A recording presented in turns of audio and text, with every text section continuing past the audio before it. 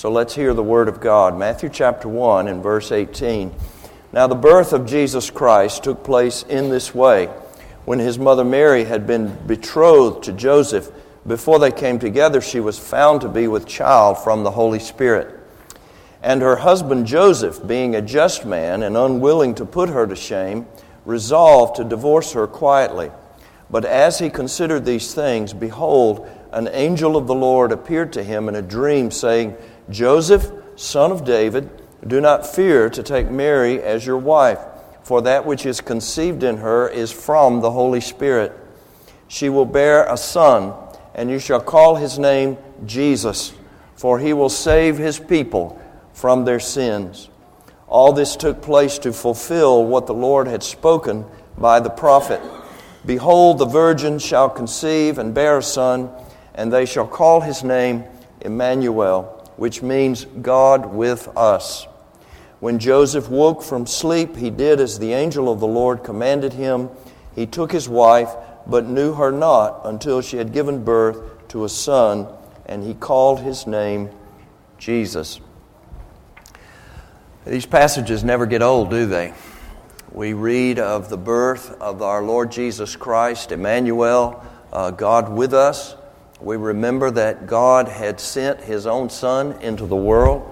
The greatest mystery, the greatest wonder of the universe is that God would become a man, and that He, not laying aside His divinity, but laying aside the glory that was attached to that, would lay that aside, would humble Himself, would condescend to come among us, and would come on a mission to save, and would take upon Himself human flesh, would condescend to that extent, and not only to become a man, but to become, as it were, under man, to undermine man, to come up underneath him in order to save him. For He would become a servant, and He would become obedient, and obedient even unto death, the death of a cross. And God has highly exalted Him for that purpose. So these words that we read today, though they are familiar to us, I think if we're believers, they never get old, because they tell us of the story of our Jesus who came to save us from our sins. It was a little strange to me, I have to admit, that as Nick and I talked about this missions conference, and we talked about when it was going to happen and what were the dates and so forth, and we talked and sort of threw around several dates and finally came to December the 18th. And I thought, that's a little bit strange for a missions conference to be in the Christmas season. Normally we have our missions conferences in the spring, and sometimes you'll have them in the fall. But as I thought about it more, and as I prayed about what to bring to you today, I really thought it's perfect. It's perfect because our Lord, in sending His Son into the world, sent Him in to be a missionary. The very missionary cause is really not ours. It is Jesus Christ's cause. It is His mission to come into the world to save. And so I think our topic for this week, as we think about Christmas, as we get closer to celebrating the birth of Jesus, it's not wrong for us. In fact, it is right for us to take our minds to the nations, because that's what Jesus has on His mind. He has on His mind the purpose to save and to send His gospel into the uttermost parts of the earth. And so it's absolutely right for us, as we consider Christmas and Christ coming into the world, that our minds should go and to be stirred for that great cause that Jesus Christ Himself has come into the world. And I think we see that in this passage. There's much to say about it. Matthew, of course, is the gospel of the King, a gospel of the kingdom of God. It begins with a genealogy, a sort of tracing of the line of kings of Israel. Jesus, right in that line, as the adoptive son of Joseph, and the Scriptures are very careful to speak of Joseph in that way. But Jesus legally in the line of Joseph and from David as the king. So this is the birth of a king. But of course, as we read, it's a most unusual king, for this king had come on a very specific mission, and that was a mission to save. And we see that in the names that were given to him. His given name, so to speak, that the angel told Joseph to give to him, and also this other name that had come to us as a fulfillment from the book of Isaiah. It was a name that Jesus did not go by in his life, but it was a name that spoke of who he was. And so I want to think about those two aspects, those two names today, and what they tell us about Jesus, and then what they also tell us, what they imply throughout the Gospel of Matthew about us and about our calling as Christian people. And so I want to speak a little bit today about the mission of our Lord, and we see that in His name. It says in verse 21, "She will bear a son, and you shall call his name Jesus, for he will save his people from their sins." That's the mission. And the name Jesus is attached to the mission that Jesus Christ had and still has in the world. But then secondly, we get this other name that he is called, and in a fulfillment of the prophecy, they shall call his name Emmanuel, which means God with us. And I think that speaks of what we might say the equipment for the task. The equipment for the mission is the fact that Jesus is not simply a man, but he is God with us, with all the authority, all of the power, all of the attributes, we might say, of God himself equipped and given into this particular task to save. So that's where I would like for us to go today. I want to speak a little bit about this mission and what it means, this mission to save. And then secondly, about a couple of attributes that we see in the Lord Jesus Christ. And we might say the equipment. You know, kids, sometimes you think, well, what is God like? What is He like? How can I know Him? What is God like? Well, Jesus, coming in the flesh, is manifesting to us, He's showing to us, He's demonstrating to us what God is like. And so these are God-like qualities that Jesus is going to exemplify in this saving mission. And by the way, those attributes, those qualities, those powers are on display today. They are still effective. And one of the things that we think about as we think about mission is that God is still with us. In the Great Commission that we'll look at a little bit later on, it's striking, isn't it, that at the beginning of Matthew's Gospel, He is Emmanuel, God with us, and at the end of the Gospel of Matthew, He uses those words, those same words, really, and to say, "And lo, I am with you. I am with you all the days until the end of the age. Amen." So this saving purpose, folks, is going on today. Jesus is doing it. We're called to do it. We're stirred up to do it, but He's doing it. It's His work.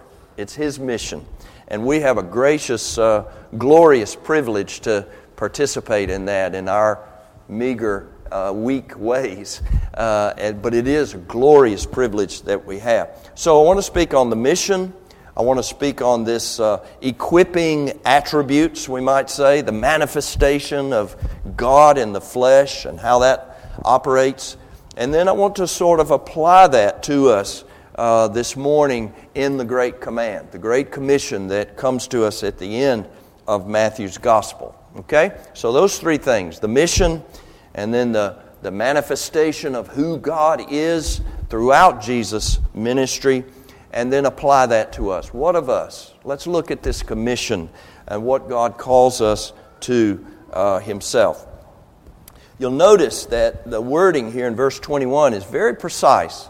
It's very precise. He says, "She will bear a son, and you shall call his name Jesus, for he will save his people from their sins."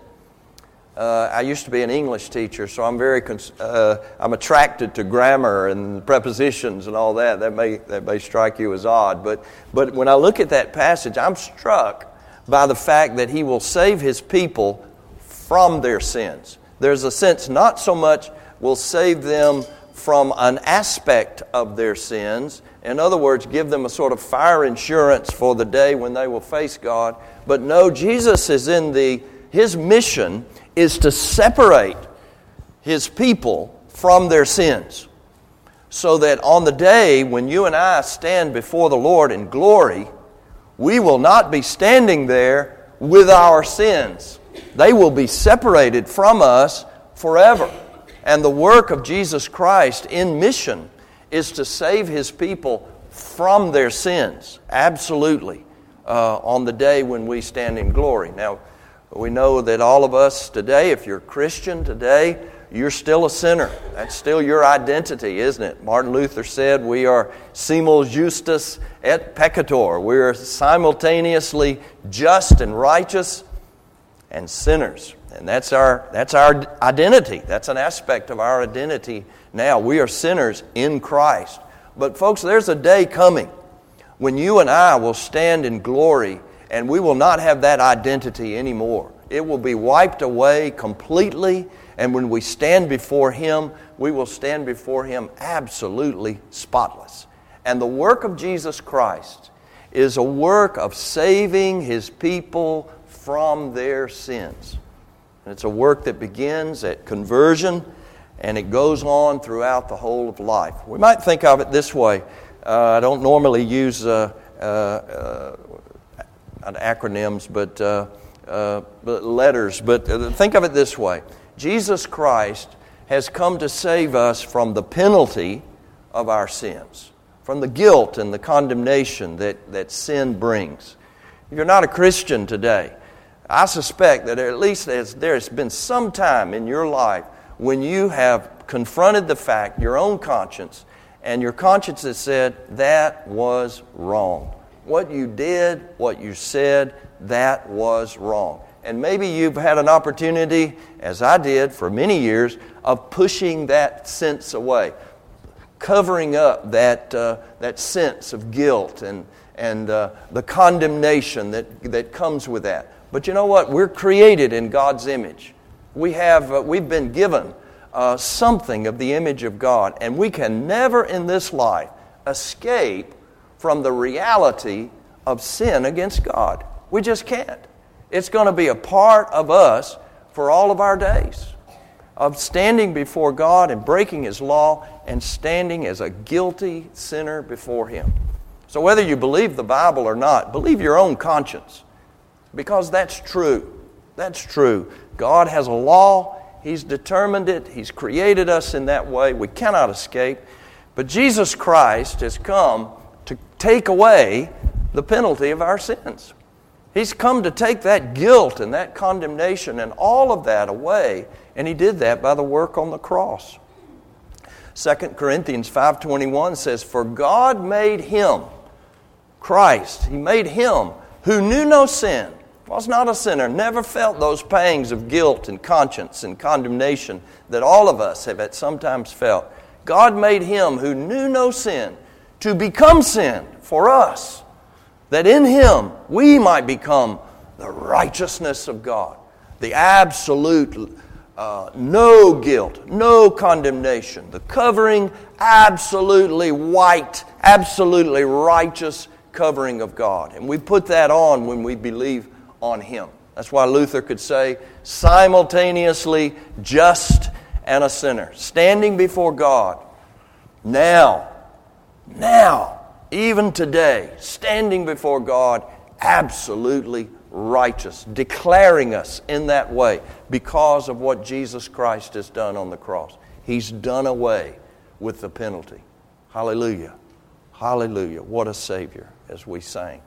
But He's not only done that, for in His saving work, He's not only dealt with the penalty of our sins, but He's done something inside of us. He's brought the Holy Spirit. He's purchased the Holy Spirit for us, that the Holy Spirit might work in us to deal with not only the penalty of our sin, but the power of sin. Sin's sway, sin's omnipotence in a real sense. I was talking to a man this week, and in his life has been a life where sin has got into the ring with him as a wrestler and has been tossing him around in the ring for all of his life. Here and there, the omnipotent power of sin. It had no response to it, no power within himself to keep from sinning. That's what he did. That's who he was. And Jesus Christ has come into the world to save us not only from the penalty, but from the power of sin. To release, as it were, sin's grip upon the life. The great power there. Ephesians chapter 2, you remember, talks about how you were dead in sin and in the sinful pattern of your life, following the course of the world, the prince of the power of the air, under the sway and the captivity of sin. And Jesus Christ has come to deliver us from that power and to give us His own Spirit. We love the hymns we sing. He breaks the power of reigning sin. He sets the captives free. That's what He does. In the gospel of Jesus Christ, we love the hymn.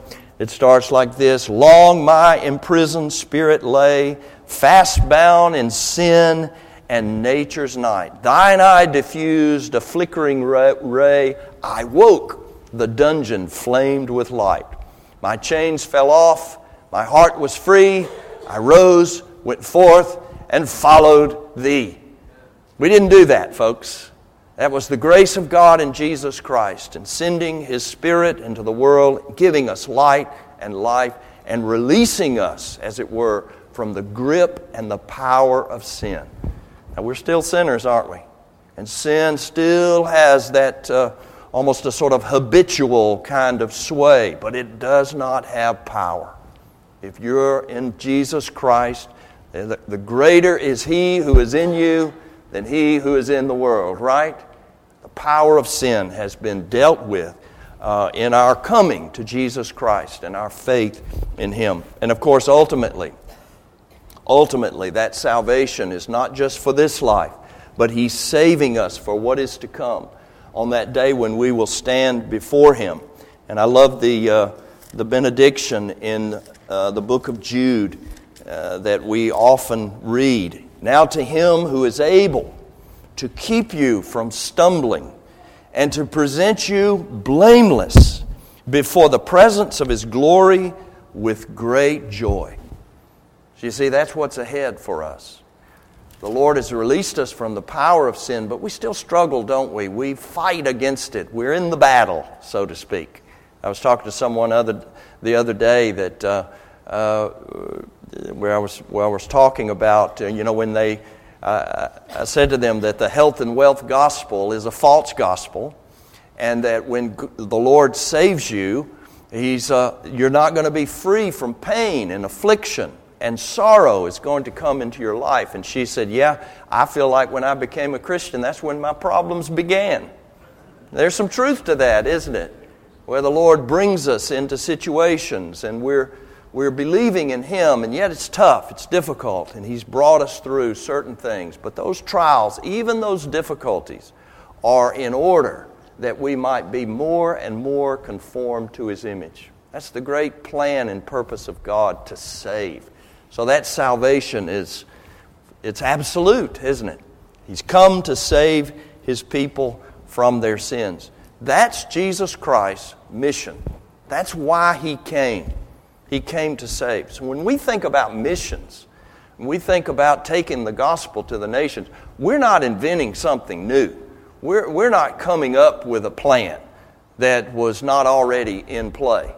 Jesus Christ came. The Father sent Him into the world. God so loved the world, He gave His only begotten Son, that whoever believes in Him should not perish, but have everlasting life.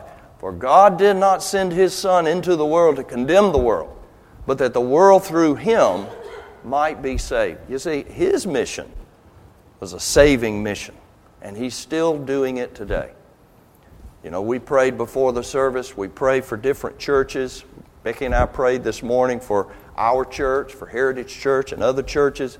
And what we know that's going to happen today, it may not happen here, it may not happen in Heritage Church, but it's going to happen somewhere, is that Jesus Christ is going to save today. He's going to save today. He's going to bring sinners out of that, the power and the grip of sin, and He's going to bring them to Himself. That's the missionary purpose. You see, that's His missionary activity, is to save. But an encouraging thing is what the Lord Jesus Christ, because He is God, has as, we might say, equipment to carry out that purpose, to carry out that mission. And that is the fact that He is God. He is God. He is God with us to save. God with us to save. And I don't know about you, but that's an encouragement whenever you go to a neighbor or friend, or with us, we go next door to the Good News Club and we start talking the gospel of these kids, is we say, God is with us to save. That's His purpose. That's why He's come. And so whatever we do, whatever kind of program, we go to an abortion clinic or we go here or there or the other place, we can say in all truthfulness, God is with us. And He's with us to save. He's with us to save. A couple of things about that God with us that I want to point out. One of the things that comes up again and again and again is the Lord Jesus Christ's authority, His power, that was, in some sense, when He was on the earth, was partly veiled. But you kind of see it coming out in these flashes from time to time to let us know that God is with us in Jesus Christ. One of the first places, and I'm not going to point out them all, but if you've got your Bibles, you can look at the end of Matthew 7, the end of the Sermon on the Mount, when Jesus said all those words and the people were just had their mouths open at what He was saying. And at the end of Matthew 7, verse 28, it says, "And when Jesus finished these sayings, the crowds were astonished at His teaching." That's a very strong word in the Greek. By the way, it means astonished. They were actually astonished. Mouths were open. They were dumbfounded. For He was teaching them as one who had authority, and not as their scribes. Not as the ones who had been educated in the schools and so forth, and they had all the knowledge and they could get all their ducks in a row and everything was just precise.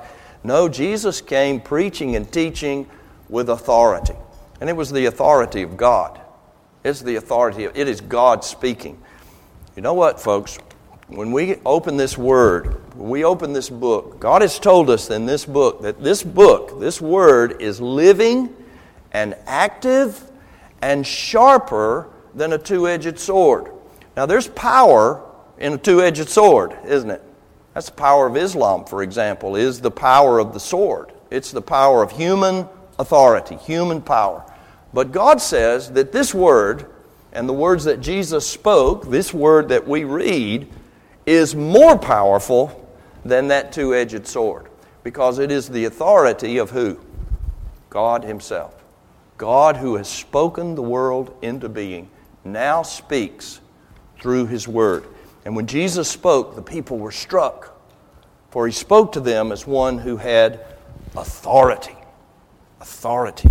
And we see it again in chapter 8, for example, when He goes to Capernaum. You remember that story of the centurion who sent a man to him and said, my servant is near to death. And so, Master, you don't need to come, but just speak the word. Just say the word. And Jesus was astounded at that, was really taken aback. Never have I seen such faith in Israel. And remember what the centurion said. He said, Lord, verse 8, I'm not worthy to have you come under my roof, but only say the word, and my servant will be healed. For I too am a man under authority, with soldiers under me. And I say to one, go, and he goes, and to another, come, and he comes, and to my servant, do this, and he does it. And it astounded Jesus. What faith? Faith in the Word of God. The Word of God. Because it had what? It had authority. And there was power with that Word. And Jesus spoke, and the man was healed. Such authority. We see it again in that same chapter in beginning at verse 23 when he's with the disciples in the boat. And you remember the storms came up and threatened to swamp the boat. And the disciples were very afraid. And Jesus rebuked them for their faith. Oh, you of little faith. And then he rose and rebuked the winds and the sea, and there was a great calm. And the men marveled, saying, what sort of man is this? It's an interesting thing, isn't it? Jesus was a man. He had taken upon himself human flesh, and everybody that knew Jesus, everybody that had any kind of connection with Jesus, would never have thought that he wasn't a man, because he was everything that a man was. But when the disciples saw him with authority, not only to heal, but here to calm the winds, raging waves, speak the word absolute calm with an authority over nature, they were dumbfounded. What sort of man is this that even winds and sea obey him? The authority. We could see it kind of shining out, as it were, with Jesus. He didn't do this sort of thing every day, but it shined out from time to time. As we'll see a little bit later on, the Bible says that now all authority has been given to him. All authority in heaven and earth. But there's something else that goes along with Jesus' authority and his power, this God with us.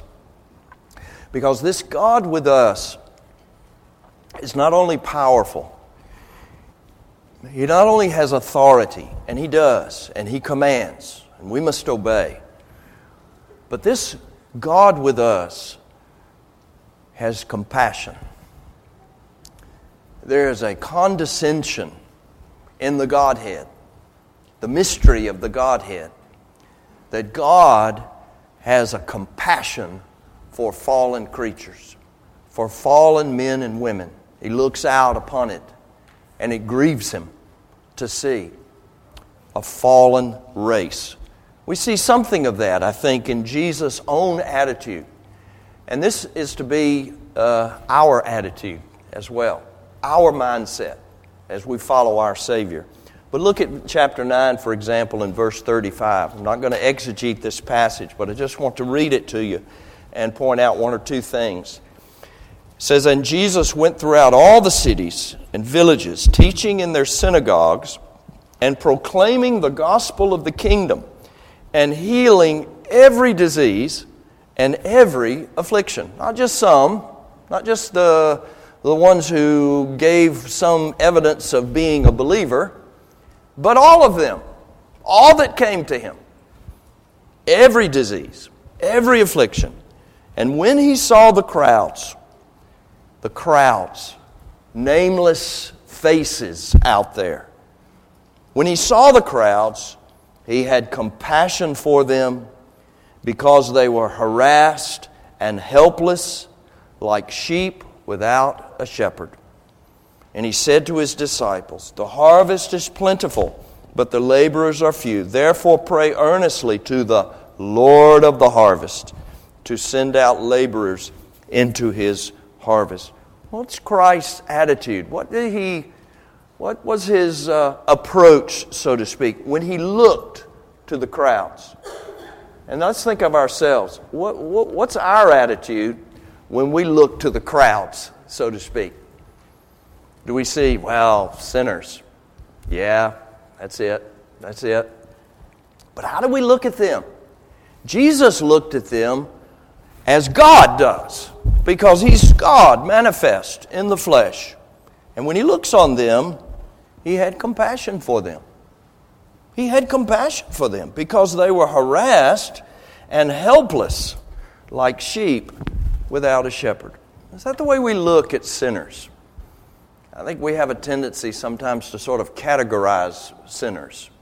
We say, well, that sinner's not so bad. This one over here, boy, they're really bad. This one over here has this sort of identity. This one over here has a different kind of identity. Maybe it's sexual preference, which is the word of the day. Maybe it's color. Maybe it's race. Maybe it's social standing. We fallen human beings tend to classify people in all these different categories, don't we? The Bible classifies them as what? Harassed and helpless like sheep without a shepherd. They are fallen sinners. Yes, they are rebels. That's where we were.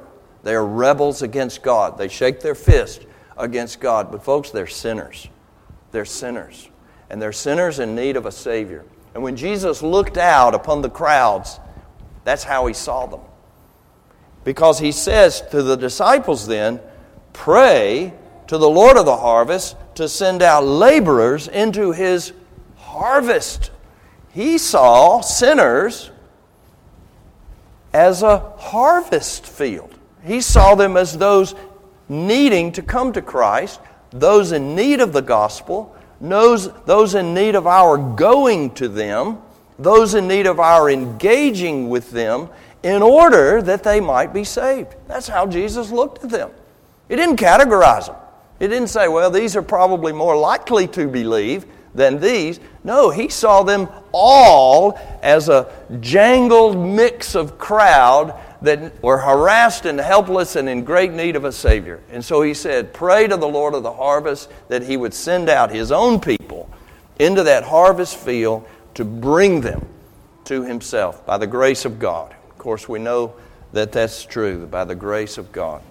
Do you know at the time of the Reformation, the great ingathering or the great recovery of the doctrines of grace that we love so well, and we love the truth of the Word of God and the doctrines and the teachings that go along with that. But the Reformation was not what you might call a great missionary age. It was an age of recovery, but it was not an age of sending. That actually came later. About 100 years later, actually, when the great missionary movement came. We have to be very careful as Reformed people, it seems to me, that we have our doctrinal ducks in a row and we understand the grace of God in the gospel, and we understand what the gospel means, and we understand how the Word of God is sufficient for all things. But we need to get the mindset that Jesus Christ Himself had. It wasn't to stay in Israel. It wasn't just to enjoy the fruits of Christianity and being saved, but it was this mindset to save, this mindset even to go and to be used of the Lord in that way, the harvest, you see. That was the mindset of our Lord Jesus Christ. He saw the world as a field and as a harvest field to be harvested for Himself. For Himself. Bring them to me. Bring them to me. Isn't that His gospel call to us that we heard perhaps as Christians? What did He say to us? He said, come to me. Come to me. And that's what the missionary call is to go and to plead with sinners. Come to Him. Come to Him.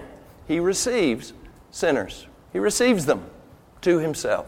What an amazing God-man with us that Jesus Christ is. The compassion of our Lord, the condescending love of our Lord. I quoted a while ago Philippians chapter 2. That's condescension, isn't it? He who was in the form of God. That means He was God. That's what it means. He was in that category of God. He who was in the form of God did not consider equality with God a thing to be grasped, held on to for all your worth. He did not have to be brought kicking and screaming into this earth. He laid aside. He emptied Himself, as the Scriptures say, of those attachments of glory to come among us. What condescending love. When we think of the incarnation and we think of Christmas, what ought to well up in our hearts and in our minds is the great condescension of God to become a man for our sakes. He who was rich for your sakes became poor, that you in his poverty might become rich. That's the story of Christmas, isn't it? But it's also the story of the missionary call. It's his mission. That's why he came. He came to save. Well then, what of us? What is left then for us? Well, the Lord didn't leave us with our imaginations, did he? Because when he left, or just before he left, he gave that what is known, and I'm sure you've heard many sermons on it before, he gave that great commission. He didn't actually call it a commission. It was a command. It was a command. And that command came to the disciples, and I believe, we could argue about this if you want, but I believe that not only were the 11 there, they are mentioned, but I believe that this was the occasion that Paul talks about in 1 Corinthians 15, where 500 met at the mountain. And Jesus gave this commission not simply to the 11, but to all of the other disciples who were there. Now, that's my own opinion from looking at other things. You don't have to believe that if you want to, but we know from 1 Corinthians 15 that at one point there were 500 disciples. And I suspect that if Jesus didn't on this occasion speak to them, I suspect he spoke to them in much the same way. So this commission was not simply for the 11. This commission is a commission that goes ringing down through the years to the Church of Jesus Christ. And let's put it a little bit more specifically.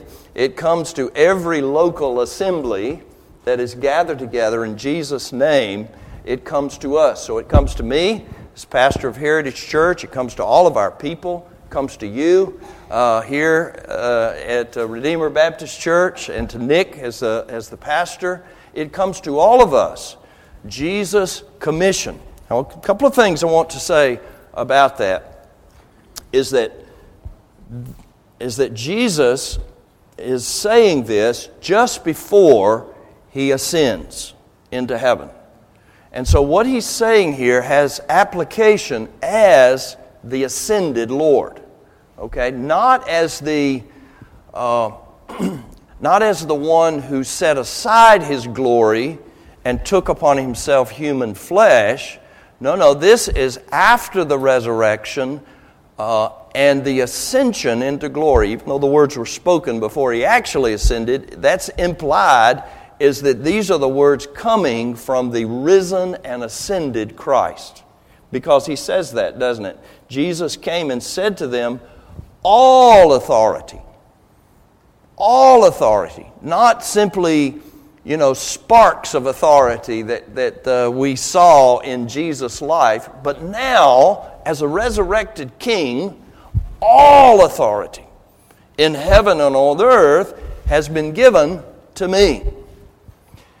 Now, authority for what? Well, what was his mission?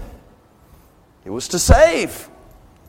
It was to be the Savior, to save his people from their sins. That's the authority. That's the power. It's the power to save. Christ's lordship now in heaven is to rule over all things, heaven and earth, and all authority. But we must remember that the reason that he came at the beginning, at the first, was to save. This is a saving authority. That ought to really encourage us. If we go next door to the person down the street, or as we talk to the checkout lady at the Kroger, or whoever it is that we're talking to, however we're thinking about missionary endeavor in Nigeria or France or wherever, that this is what Jesus came to do. He came to save. And all authority now has been given to him. And it's authority to save. I guess what I want to impress upon you is that we have this glorious privilege of participating in the work of Jesus Christ. It's not like He's sitting up there in heaven and He said, now you go do it. That's not it at all. This is what He's doing. This is what He's doing. You remember, He was the one who sent the Spirit on the day of Pentecost. The ascended Lord, given the Spirit by the Father to send. And He sent that Spirit into the world. And He's still doing that today. He's saving. We get to participate. We get to have a role. We get to have a part in this glorious pageantry, this glorious play, we might say, that Jesus Christ is doing, and we get to participate. But there's also a command. He says, in something of imitation of me, what He says to us is, go. Now, why did I say in imitation of me? Well, what did Jesus Christ do? We sing the hymn at Christmas. Thou didst leave thy throne and thy kingly crown when thou camest to earth for me.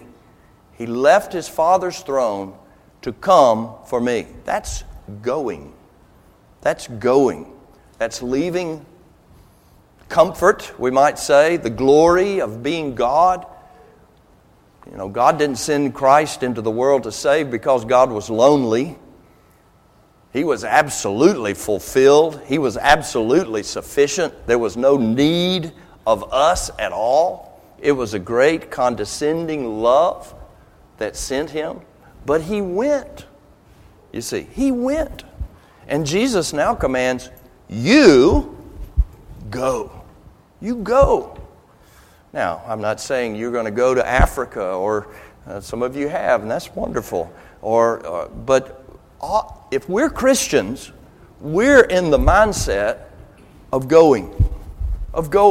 Whether it's going next door, whether it's going down the street, whether it's going to a friend in need, that's the Christian life. It's going. It's not sitting, it's going. And Jesus is saying, participate with me, because I went. And all of the days that He was on the earth in Israel, we find Him doing what? We find Him going. We find Him going from place to place. And He never left Israel. It's amazing. But He traversed a lot of territory in Israel, didn't He? Place to place, city to city. In fact, the disciples, things would be going on that seemed to be going pretty good. And Jesus said, I can't stay here. I got to go to the next place. He was going. That was the mindset. And so He says to us, not some unusual command, but He says to us, like me, go. And as you go, He says, make disciples. Make disciples. That's the mindset. Nick kind of alluded to this in the whole church planting effort, is the fact that we're not simply, preaching the gospel with a sort of scattergun approach. But the desire is that people will be converted and brought into churches where they're under the teaching role of a pastor or pastors, and they're going to grow. They're going to become disciples. And that they themselves will catch what Jesus had come to do to save, that they themselves will go to the next place or wherever it is. That's the whole mindset. You think of it this way. There are two bodies of water in Israel. One of them was the Sea of Galilee in the north, and it flows down to the south through the Jordan River, and then comes into the second body, which is called the Dead Sea. And it's called the Dead Sea because there's not an outlet. It doesn't go anywhere after that. And it's not a very pleasant place from what I gather. The Sea of Galilee is a little different because the water comes into the Sea of Galilee and then it goes out through the Jordan into the Dead Sea. We are to be Christians who are kind of like the Sea of Galilee. What comes in sort of goes out. Not the Dead Sea, where something comes in, the gospel comes to us, and it just sits there. That's not healthy Christianity. I've got to move on, but I tell you a little story. as I look at our congregation right now, I see the folks that are really doing well. They are those who have a heart for the gospel. When we started the Good News Club 4 years ago, we had some kids who were volunteers, that's homeschool kids, who would go over with us, a few teenagers, young teenagers, and they would work. You know what happened to them? They began to do the work. They themselves were not Christians, but they began to do the work and reading the Bible and the lessons and so forth, and they were enjoying the being servants, and the Lord did a work in their lives. I baptized 6 of those young people in the spring that had actually worked in that Good News Club in the fall. I'm not saying that's the recipe for salvation, but it does show us that they're out there, they're seeing what's going on, they're seeing a need, and the Lord is with them. And that evangelistic zeal has really not slowed down among our young people. I'm praying that some of our older folks will look at them and go, hey, I need to catch up with these kids because they're really on fire for the gospel of Jesus Christ. That's the Sea of Galilee. They're like the Sea of Galilee. What's flowing into them is going out from them, you see. And that's God's way. And, of course, the rest of it. Go, make disciples, baptize them, teach them. You see, that's the church. That's the ministry of the church. And behold, I am with you always to the end of the age. To the end of the age.